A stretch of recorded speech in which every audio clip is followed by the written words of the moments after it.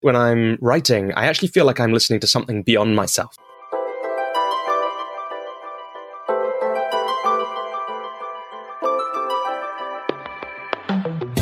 I am your host, Raquel Ark, an American podcasting from Germany, and this is Listen In.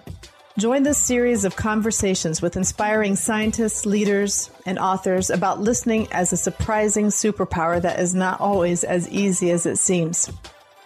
Believe me, I know, and I've been learning and will continue to learn, and I hope that this podcast will help you find practical ways to help others listen better while you become better at leading people, catalyzing collaboration, transforming conflict, building trust and engagement. And I'll tell you, when really good listening happens, then the entire group, including you, can feel energized and inspired. So sit back and enjoy listening beyond what we typically think of.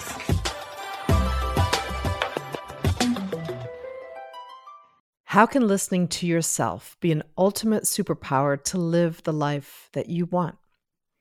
Robbie Swale is a leadership coach, author, and podcaster whose work focuses on creativity, coaching, and leading with honor. In this episode, Robbie shares his journey on how writing consistently for 12 minutes over a period of time developed into a practice of listening that surprised him. And it helped him get things done and move him forward, even amidst his fears. His stories and practical tips can help you to discover listening to move you forward in ways that might surprise you too. Robbie is the author of How to Start When You're Stuck and How to Keep Going When You Want to Give Up. These two books are part of a series that has come out of his writing 12 minutes on a regular basis. These books provide practical inspiration to get your idea off the ground and to help you create good habits and to stay focused, even when it's hard. Enjoy listening in. Welcome to the Listen In podcast, Robbie. It's great to have you today. Yeah, it's an absolute pleasure to be here, Raquel. I was lucky enough to be on your podcast some months ago, and that was such an amazing experience because you interviewed me for 3 hours. I think it was a bit less than that, but not that much. Like, I think the episode is like just probably 2 and a bit hours long. So we had a lot of time. I think we had 2.5 hours in the diary. I usually do. And so it's like a long conversation.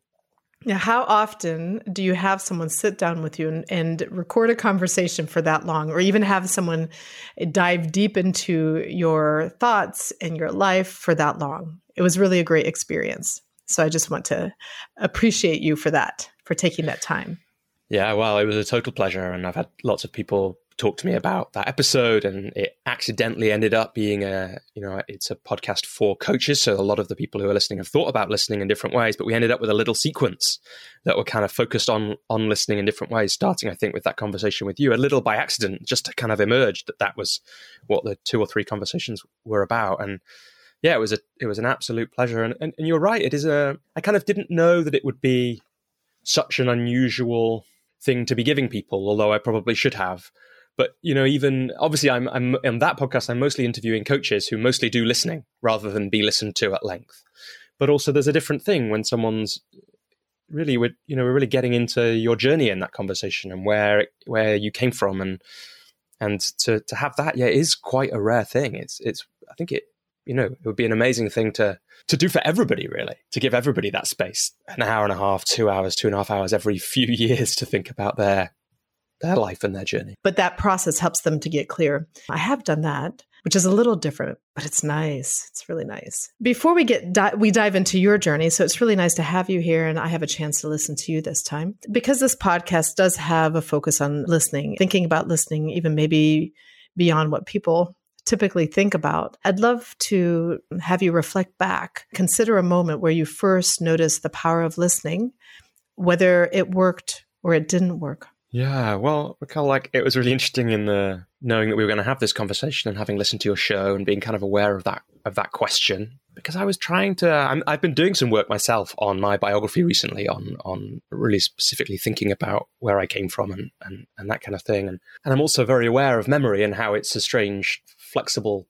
thing, not quite the video recording that we sometimes imagine it is. The truth is, I I found myself wanting to make up a listening story, from early in life. And I'm pretty sure, interestingly, my parents met on I'm pretty sure this is true. I'm not sure I know it to be 100%. I'm pretty sure they met, or one of their early times they spent time together was on a psychotherapy training course. So they did that at different points in their life, but they both had the ability to listen. And I'm pretty sure that I would have experienced some really high quality listening from an early age. And then I'm pretty sure there would be a story of when I later went to school, I really struggled with that transition. And I suspect that was because the listening was really different at that stage, out of my family environment and into a different one. But the truth is I don't have an actual story there. And what came to mind when I was thinking about it just before this call is actually our mutual friend, who's been a guest on your show, Colin Smith. And he's a friend of mine. I've known him for a number of years. And what actually came to mind was this experience of meeting somebody else just after I'd met Colin for a coffee, just after Trafalgar Square in London, probably about 7 years ago. And I just remember the conversation I had with my friend Alex, who I met after that afternoon, and just being kind of unable to, my energy was different. I remember Alex saying, and this is partly in my, because I saw Alex the other day and we were talking about this particular conversation because we met near where we had it, but Alex was like, you can't stop talking about this conversation you've just had. What was going on in that? And again, I'm not sure that my answer then said this, but I think what happened was I just had an amazing 2 hours of being listened to, of being in a real thought partnership, and my energy was really different because of that. So that is what comes to mind, interestingly, which is not that long ago, and I'm sure I'd probably done some coaching training by then. That one, and it happens every time I meet up with Colin, and I hope it happens for him too. And it's not that he's doing what we were doing in an interview. He's not just listening, but something about those conversations does give me a really amazing energy that I recognize now, including from being interviewed by great listeners on podcasts and things like that, is often the energy I get after I've been listened to really well. So your friend who you met up with afterwards noticed something different about you. And part of that was this conversation that you had with Colin, where you experienced his, amazing listening.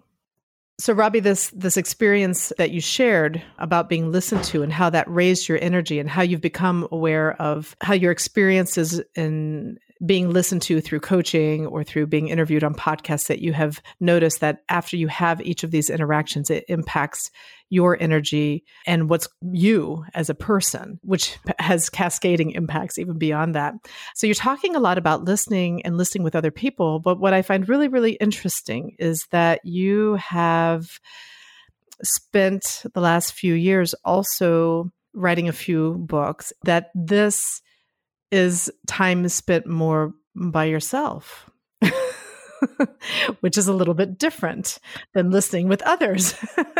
So maybe we can talk about this. What have you discovered about listening to yourself, and not only with others, but also your experience of writing and how that has impacted you listening to yourself? Just yesterday, I had a day with with no interactions with other people. And I said to my wife, the morning hadn't been, and I'd been doing a lot of work by myself. And I've been doing a particular kind of work. I've been doing a kind of doing work, a kind of to-do list, getting through it work. And at the end of that morning, I said to her, sometimes having no calls is just as bad as having too many calls. Because I'll get to the end of the day, if I've booked in too many calls, I'll feel kind of fried. And I felt a bit fried at lunchtime.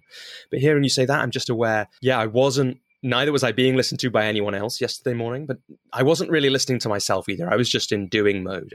And there's definitely things I've noticed about, I guess, listening to myself, but also, and different people will find the different language for this useful in different ways.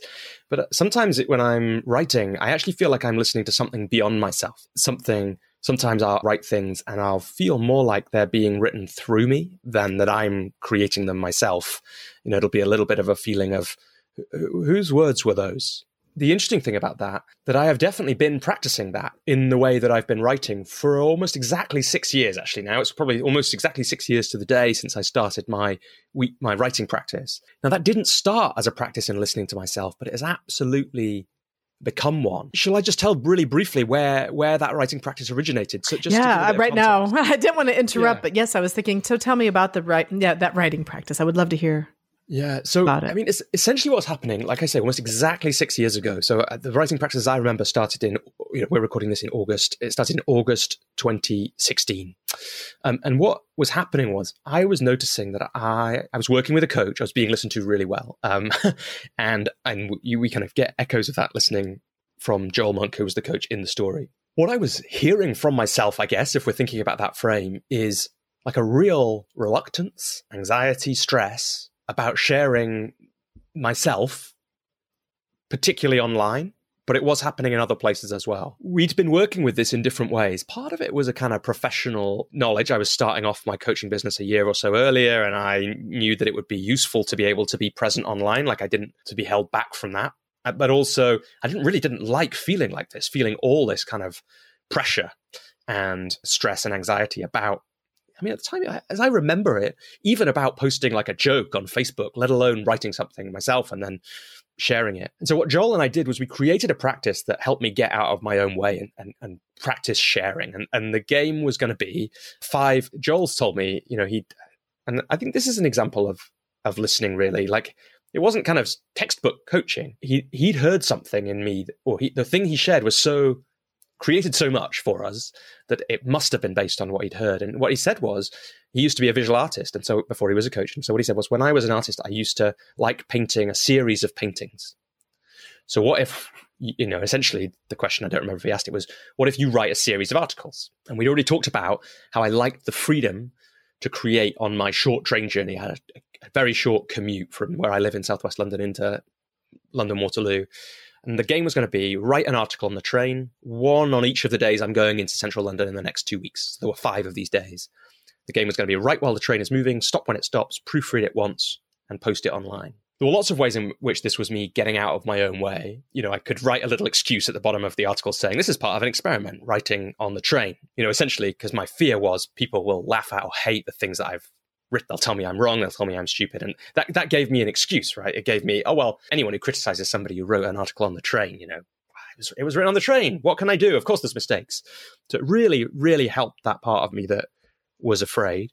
And what happened was interesting. It didn't necessarily feel nice over those 5, but it kind of felt good. I knew something was happening there. So what I did was I made it a weekly practice after that. And I've been doing basically writing a piece of writing in that way for the last 6 years now, 1 a week. After a while, I stopped getting the train and I checked how long the train took, and it took about 12 minutes. And so these days I set a timer for 12 minutes. I write while the timer's going, stop when it stops, proof it once, and post it online. And they're all on LinkedIn and on my website as well if people want to check them out. And there are kind of 2 parts of it that I think really speak to what in the end became a listening practice. A practice of listening to myself, of listening to what wants to emerge.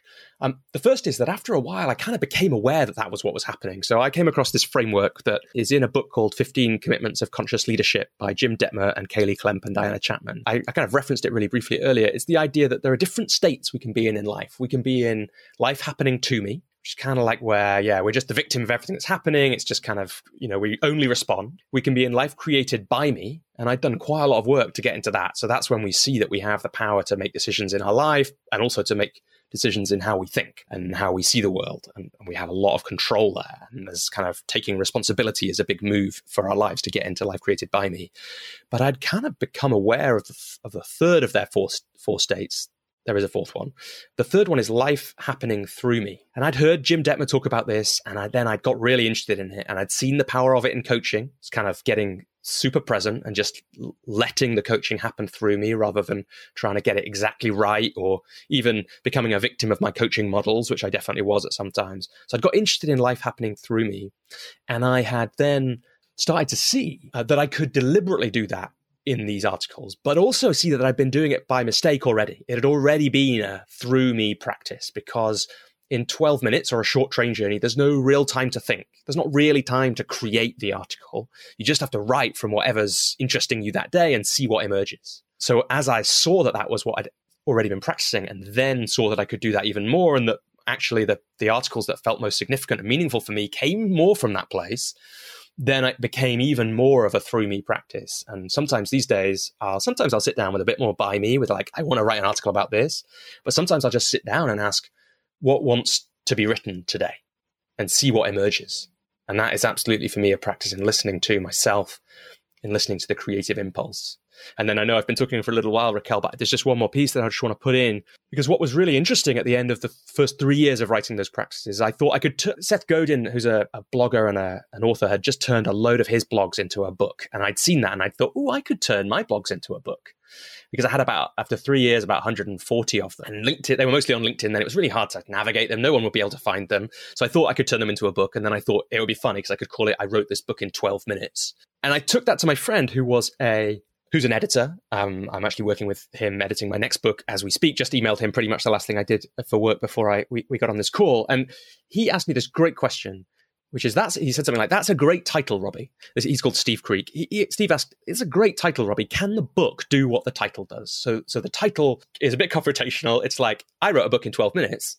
You can definitely do the thing you want to do. But could the book, the contents of it, do that? This is where the second part of just, essentially starting from listening had got me, because it turned out when I thought about the process that people have to go through to do the things they want to do, especially when they're struggling with it, I kind of came up with 4 parts of that. When I sat down with the pieces I'd written, the 140 of them, I printed them all off, I had them scattered across my living room and started dealing them out. It turned out they fell almost perfectly into those 4 categories, into those 4 parts of what we might call the creative process. How do we get from having an idea or something that's calling us to the thing in the world, impacting on us and others, whether that's a habit or whether it's a business or a book or whatever that might be. And that was still kind of wild for me to think that I'd accidentally not just written 80,000 words. So one of the parts of it that's amazing is if you write for 12 minutes a week for 3 years, you end up with about 80,000 words, which isn't a lot of. That's like, in the end, I decided it was too long for one book and it's going to be a series of 4. It's like 80,000 words. But the remarkable thing, and the thing that I think came from this listening to myself or listening to the creative impulse, was that I hadn't just written any book I'd written, or any series of books. I'd written a series of books about something, 80,000 words about how we do the things that we really want to do that we find difficult. It's interesting. I'm looking forward to at some point sitting down with the second 3 years of these articles and wondering, well, what have I been writing about for these years? And it's a really different model for me than most of how I think books are written. And it's taken quite a lot of adjustment for me to be comfortable with that I haven't sat down and researched the book and done a kind of by me, like book created by me. And instead I've got a book that kind of happened through me. I'm pausing for a second because there was so much there. I love your story of your process, starting from a place of fear when you first started your coaching sessions, fear to be visible or to be seen or to put yourself out there, which I think so many people go through in a lot of different contexts, not only social media, but also in organizations when they start working and whatnot. But then to the part of being challenged by somebody else, to find a way to challenge yourself in a playful way without any expectation of outcome. Taking me off the hook for any particular outcome with this writing was massive in this for me. And to have fun with it, just to have fun with whatever it is, just here. And it didn't take that long, so I didn't have to think about it that much, or it didn't give me time to think. I just did it. But yet that consistency piece seems like it was really important. And that through that process of just doing something and being consistent and without any expectation of outcome, and in fact, it had a certain playfulness to that, that you discovered what? Yourself. You discovered, you talk about things coming through you. What is it? Where does that come from? What is it that comes out? And how, if you look at that afterwards, to be able to organize it. And actually there is a pattern. There is a pattern that shows up that was there the whole time, but wasn't seen. So not only have you made yourself visible, but you've made visible something that has been there the whole time. To take the time to actually even do that, and to just see what is there and make the pattern or what wants to be shown visible. This is really also very, very interesting. And that your editor, I was thinking about the different people that happen to be in your life at the right time, maybe just by chance, to challenge you to even look at what you think it is and what if it's more than that? What if it's something bigger than what you think? And then that's where probably the book or the purpose shifted at that moment. That's a great challenge for any of us, isn't it? What if it's something bigger than you think?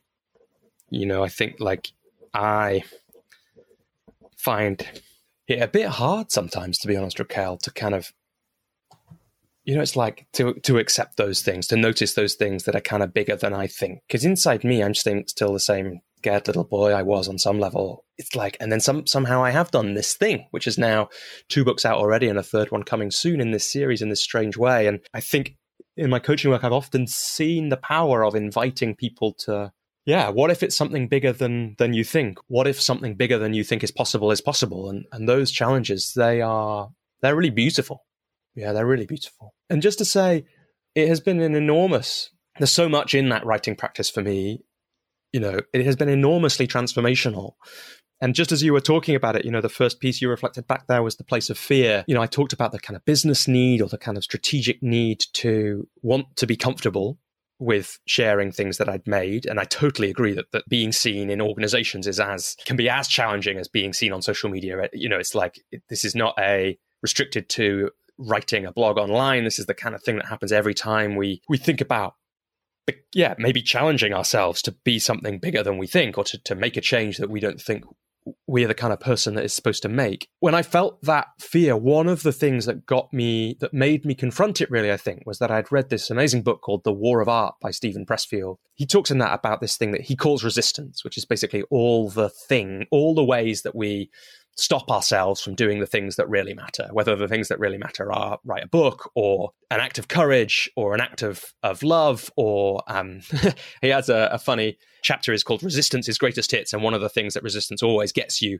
for is any act that involves the tightening of the abdominals. So it's like these things that we say we want to do and we don't do. Now, one of the things he says in that is that a good rule of thumb, the places where we feel the most resistance, the most fear, do the most procrastination, the places where we feel the most resistance are the most important places for our soul's evolution. And that's I had a sense, I think, back in 2016 that was probably true for me. And I think there's a kind of rational way you can think it through that makes sense, right? If you're scared of something, the thing you're most scared of, if you can conquer that fear, that's the place where you can grow the most. You could make that kind of rational argument. I had a sense that Pressfield was probably right about that. But when I look back now, 6 years later, after feeling all this resistance about sharing myself online, about sharing things I'd made, it has changed me in all kinds of unimaginable ways over 6 years of creating, of sharing, like you say, of consistency. I've never put my mind to something, created a habit and kept it for 6 years before this. And it gets longer every week, right? And now I know I'm somebody who can do that. And that's transformational as well. So, there has been a lot in this. So I have a question then for you. There's this place of resistance that is part of your transformation over the last 6 years. And it's, having a habit for 6 years, really a 12-minute habit. Very exciting. But so if you notice what's going on now at the place where you're at right now and where you've come and where you are now, and you look into the next future, where's your place of resistance right now? It's a good question and an annoying question, if I may say so, Raquel.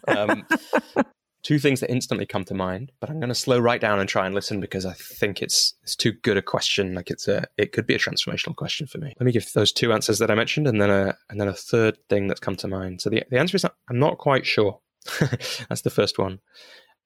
I've started a new podcast recently in a completely different format, and what I've noticed is I have been full of anxiety around it, much more so than I ever am about writing a 12-minute article these days, which now essentially I'm incredibly comfortable doing on basically any topic. But the podcast, I get a lot of resistance about, and I got a message from someone, a fairly nice message about it, which I then found myself thinking about in the middle of the night, and so it's like I'm noticing there's a lot of stuff going on around that. A thing that if you think about it, like a thing that I want to do more of and still don't really do, like I'm starting to do it, is collaboration. I've worked pretty much solitarily for the last 7 years. It's not quite true. I've had lots of small partnerships, but I've been aware that I kind of, since I had an insight last year, I've been aware I want more help in my business. I want to grow my business. I want to work with more people, and it feels like a slow, painful process to do that. But also, I just caught in that moment when I slowed down. Another thing that I say I want and don't do anything about, and so maybe there's some resistance there, is to have more space for life to be more effortless, for life to feel less pressured. And yet I fill my days with creative projects and things that I do. And so I'm aware of that in this moment as well. Well, both are pretty big. Or I mean, all three, right? The I don't know, the collaboration, the effortless. And they seem like three separate things, but I wonder if they're actually connected. Yeah, and I mean, even as you were reflecting that back, I thought of a few. Like, I've got another book written that isn't these ones that I basically finished the manuscript of about 2 years ago, which is still sitting on my computer unreleased. Now, I don't know. Like, is that because there were other more important things to do, or is there some resistance there? And are those things related? Help? I mean, it feels like they should be. If I can get more help, that should create more space in my life. And there's a possibility that I'm aware of that it will feel different. Resistance probably feels different at different stages in our life. Now, there's a very specific thing that I became aware of that I had a lot, which I sometimes think of as creative hell, which was what I had in 2016 and what I've recognized a lot of times since, like the real desire to be doing something. And then the kind of possible internal tension of I'm not doing it and realizing that and knowing it and the fear that goes with it. And I mostly don't have that about projects anymore. And I think that's a lot because, so with the book that, for example, that's unpublished, that I'm not even sure I'm going to work on next year when I'll have more space and time, it doesn't have that same feeling. And yet probably that may be because I've developed a confidence. I know how to deal with myself when it comes to that creative hell piece. I know which parts of myself to listen to and which parts I shouldn't be listening to because they're not the wiser parts of me. Now that I've worked those things, resistance will show up differently in there. Yeah, it's interesting because I think this creative tension, I think that you're talking about, which can be, I mean, obviously you have your projects, with the books, the podcast, different things that you have. And I think of in the business world, when we think of coming up with solutions, I mean, when it comes down to it, those are also creative processes. Absolutely. Any change you're seeking to make, organizational ones can be particularly tricky because it's not just your personal inertia that you have to fight. It might be organizational inertia to change. Like there's a lot of reasons. And I was just thinking, like, right, let's take this idea. Like you said, how to listen to this creative hell. The parts that help you move forward are the parts that hold you back or get in your way. Can you explain that a little bit better for maybe someone who may not know what that is? And also maybe think from the perspective, even of someone who is in an organization, for example, working in that context, even though I know it's not always connected that way, but perhaps how would you explain listening to this creative tension or this creative hell and what moves us forward and what holds us back or what gets in our way? Yeah, what came up as you were saying that is a frame that my one of my mentors, Robert Holden, told me about or asked me or somebody else we were working with. The question is kind of, is that fear speaking or is that wisdom? And what Robert would say is most people know the answer to that when you ask them that question. Not always, and sometimes you have to help people think about, or what is that like and what does that mean? But often people actually have a pretty strong idea of that. And the key thing about this is there are all kinds of thoughts and voices that are going on in our head. And what I really learned from Steven Pressfield is anyone who, his view is, and he was by the time he wrote The War of Art, he was a successful novelist. He'd had a lot of struggle as a novelist and screenwriter, and then he had found success. And so he was able to speak firsthand, but also give examples. And I've since read other people, Liz Gilbert, many more people telling similar stories. The sense is everybody has the voices that tell them, you're not the person to do this. So this is absolutely key for me. One of the games, the way to deal with that is you don't have to listen to those voices. And part of that is because that we have some voices in our head that may come from fear.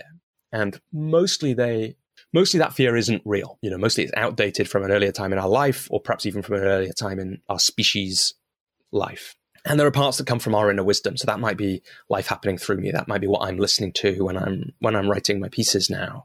It's like really deeply, what do I know to be true here? What do I know to be right? What do I know to be important?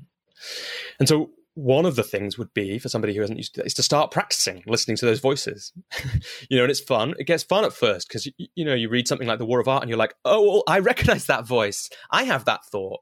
Oh, and if Steven Pressfield or Laurence Olivier or reading Liz Gilbert's book, Big Magic, Liz Gilbert has those thoughts, then it's okay. That's not a sign that I shouldn't do this thing that I think is important to me. So to practice that self-listening and writing, whether it's for yourself or for somebody else, you can just write for 12 minutes once a week. Most people can find that. Just practice writing from that place. You don't have to post it on LinkedIn. That's not necessarily an important part of the process. That could be a way of doing that. and practicing that kind of listening to the wisdom voice. We all have the safety mechanism voice, which is where that resistance comes from. I often hear people like, oh, I don't have time to think, or I don't have time to, to think about strategy, or I don't have time, this stuff. This is probably this wisdom stuff, like in terms of leading teams and stuff like this. And so what if you gave yourself this 12 minutes a week to just write, and not, just to write without thinking a whole lot, allowing that creative impulse to come out. And what if you started there? I wonder what would happen if people were consistent for once a week, just giving that 12 minutes to give them that space to, let's say, quote unquote, think. What would happen? And look, one of the things that I've noticed over 6 years of writing is if you write how you think, then as you practice writing and get better at that, because over 6 years you definitely get better at writing in 12 minutes, then you also get better at thinking. And if you write how you speak, then you also get better at speaking. I speak now in a more complete, a structured way, I think, than I did 6 years ago. And a big part of that is because every week I've spent some time structuring some thoughts about something. And I think that would be an amazing practice. But the way that I would take it even further, could be that there might be a question, a prompt question. You could change this question every time you sat down in your organization. It might be, if we wanted to go, it might be just like, what's important in my work this week or right now, and then to just write and see what emerges. You could have something like that. But I wonder if we're thinking about the creative impulse, the change impulse in an organization, you could really go for it. You could go for something like, what's an important thing in my work right now that I'm not doing? And then if you write from that place with a prompt, something like that will start to uncover them. And mostly in an organization, when I've seen, a big part of my coaching is with people in organizations, mostly what I've seen is there's kind of, the challenges are often relational. So there's difficult conversations that aren't being had. So there's some challenges like that often people face resistance about. There's some staying kind of what we might call, in a kind of coachy way, staying true to yourself, true to your values challenges that I've seen, recurring. It's like, I know how I want to achieve success, but I feel like the way to achieve success is this other way that kind of compromises who I am in some way. And basically, it's a harder path to stay true to my values and attempt to find success. So I'm avoiding that, and I'm letting myself get pulled into the game. So that's another one.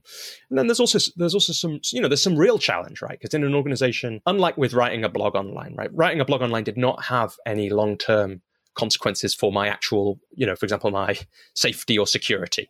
It wasn't going to affect in a negative way. It was very unlikely it was going to stop me earning money, for example. But in an organization, that can feel really different. So it can really feel that if I stand out in this wrong way, speech marks wrong way, then actually my livelihood is under threat here. And it is worth saying in an organization that does bear examining. What is the worst that could happen here if I really stand up and I'm seen? And we have to think a little bit sometimes in those cases, if there's a really difficult conversation, a difficult negotiation, something like that, like, what is the worst outcome here and how can I mitigate that? And really check in. But when I was checking in, so this is important to say, because fear can be wise. I guess that's what I'm saying here too. And it's important to really listen to that fear and really investigate it sometimes. Don't know does that resonate with you? Yeah, because there are times where we it protects us, right? It does protect us on a certain level. So if something doesn't feel right or there's something going on, it's just information. And it's good to look at that and see, where's that coming from? Is it coming from some of my issues, or is there something really there to pay attention to? I think this next question that I have for you is connected to your two books, but also thinking about the context we were just talking about. And this is where you have learned how to listen to yourself, paying attention to these creative impulses, right? And so listening to that, but also you have learned how to get things done that maybe you put off, right? So there's this interplay between creativity and creating new ideas, as well as moving things forward. First of all, to take the time to have the space and time to think, let that creativity show up, which is where new ideas and new solutions and whatnot come out of. But at what point in time do we move them forward, and that interplay? What have you discovered about that? There's a way in which that 12-minute writing practice has become how I deal with the things that aren't getting started. For me, often it's kind of the overwhelm of the size of a project is like, is what stops me. So it's like, I know the kind of thing that I want to do, but the size of the project overwhelms me and that stops me in my track. So for me, often that it's the same practice, but I find my own way of doing it. In each and different projects can require different amounts, but it is essentially, can I create the time once a week? So the insight from the 12-minute method for me has been, a small amount of time once a week has a much bigger impact than I would have expected it to have. 3 years later, 12 minutes a week, 80,000 words about something by mistake. It's like, if I now know that has implications everywhere. And so it's how can I build something repeatable that at least means I'm moving a little bit towards what I want. Now, in an organization, for example, that might look really different to 12 minutes a week. I think that would be a really interesting practice, the one we just talked about. But if it's a big project that is just a bit overwhelming, for example, it might be, can I find one partner who's interested in this in the organization as well? And can we have a fortnightly 45 minutes that we always we're going to stick to for the next 6 months to think about this thing? And if we just spend that 45 minutes, like that might be enough. And let's see what happens after that 6 months. And often, what I discovered is, often when you've got this kind of thing, less time than you think is needed is enough. And of course it compounds over a longer time period. So 45 minutes a fortnight, is that what I just said? I can't remember. For 6 months, over 6 months, that's quite a lot of 45 minutes and there will be more done in that time than you expect. But also it's like the act of inertia. I feel like the act of inertia is not a neutral thing. It is a damaging thing. So if we know we want to be creating a change in our organization that will change the organization for the better, be working just a little bit on a project that we think will really serve the customers that aren't being served in this way at the moment. If we don't do it, it doesn't stay the same because we get regret, and regret compounds, so that every day we're not doing anything about the thing, we feel worse about the thing. And of course, the kind of reverse is true. So if we start doing something, we remember every day that we did something about that thing that matters to us, that's important to us last week or the week before when we met up with our colleague. We are working on this thing and we know that, and that helps us do more as time goes on. So, essentially the piece is find the lowest cost, lowest risk way to start, the smallest amount of time that might be enough. I heard a story that Roger Bannister, who ran the first 4-minute mile, the interesting thing about how he trained for it was that he didn't obsess about running a mile as fast as possible. He obsessed about running a mile in exactly just under 4 minutes so that he could break that barrier. And I think that's a really interesting way to think about things, because a lot of time we're thinking about, if we go back to that, this kind of example of the project at work, we're thinking, how can I get this project done as quickly as possible? And instead, sometimes, at least to get me moving on things that I'm not moving on, it's much better to obsess about what would be exactly enough and not a second more for me to do on this thing this week so that I'm making some progress. I love that. So you don't spend too much time. The amount of time we have is usually the amount of time that we take to get things done, or also to focus on maybe what's important at that moment, right? If you were to give me a few sentences describing your 2 books in a way that captures what readers will take from it, what would it be? What would they be? So the first book is called How to Start When You're Stuck. For that one, I think it is, in a way, it's that piece that we've just been talking about. We've been talking about them both, actually, really. The second one is How to Keep Going When You Want to Give Up. So the Start book, I think it is, the piece is start. And maybe it's this. There's a sentence which actually is a funny story. I thought it was a Steven Pressfield quote, and then I researched it and couldn't find it and realized it was something I'd written, which is about Steven Pressfield and inspired by something in the War of Art. But just start, because once we make a start, then inspiration will appear. So that might be the first one, and the second one is in that the power of keeping going.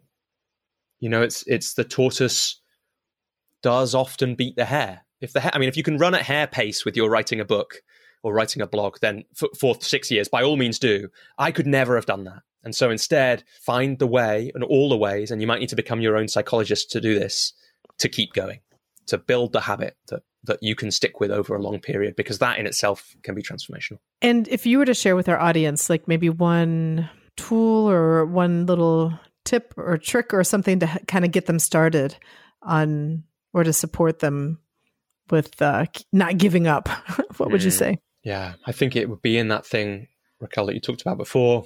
It's about well, you pulled the aspects of it, I think, out of my story, which is, being playful and detaching from the outcome. So success, if you can make success be the practice, or the practice be success, not the outcome from the practice be success, then it makes it a much easier thing to keep going with. If you can make it, for example, a way to do that is to focus on the learning you can take from the practice. If you've got your 12 minutes a week to think about, to write about whatever you want. It's like the last thing could be in that, the 12th minute or the 13th minute, if you want, could be, what's one insight from this that I've learned? And you'll just collect insights. Or, you can make learning the focus. That's another great way to do it. But above all, get yourself off the hook from all the outcomes that you think you want from the process, because you can't predict. Creativity, change, organizations, they're all too complex to predict what will happen. So all we can do is create the conditions for good things to happen. So make the practice a way of doing that. I love that. Create the conditions to make good things happen. Robbie, so if our listeners want to get in touch with you, how can they find you? Now, for the first time in 7 years, I'm basically everywhere, Raquel. For various reasons, I'm on all the social media platforms now, where I kind of wasn't for quite a while. I was mostly on LinkedIn and a little bit on Twitter. So you can find me on those places. You can find me on Facebook and Instagram as well. You can find me at robbieswale.com. Please do, listeners, more than welcome to add me on LinkedIn. I love to connect with people who have, especially people who are part of your audience, Raquel, who, from what I know, are just great people. Connect with me in any of those ways. The books, if people are interested, they're on Amazon. They're also, on various other bookstores, depending on where in the world people are listening from. And like one of the things that I realized from all of this work around creative impulse, or whether that's, as we've been talking about, whether that's writing a book or creating a change in your organization, it's like it's some of the most meaningful work that I do. And so if particularly, I'd love to hear from anyone who's just been touched by something we've talked about, or inspired, or has a question or a challenge as well. I love the process of learning more about these things. But I also, one of the most meaningful things for me is when people do get inspired to start things that they've been meaning to do for a long time. So if that's you, I'd particularly love to hear from you, because one of the ways that I keep going, doing things that, and for all I said that about the blog these days, the books have been tricky with resistance and struggle. And I've had a wrestling match this morning with a kind of footnote or note for the next book. It is a bit of a battle. And one of the things that I do is to remind myself that sometimes it makes a real difference to people. Well, you are making a difference, and it has been wonderful having you here on the podcast, Robbie. Yeah, thanks so much for this conversation.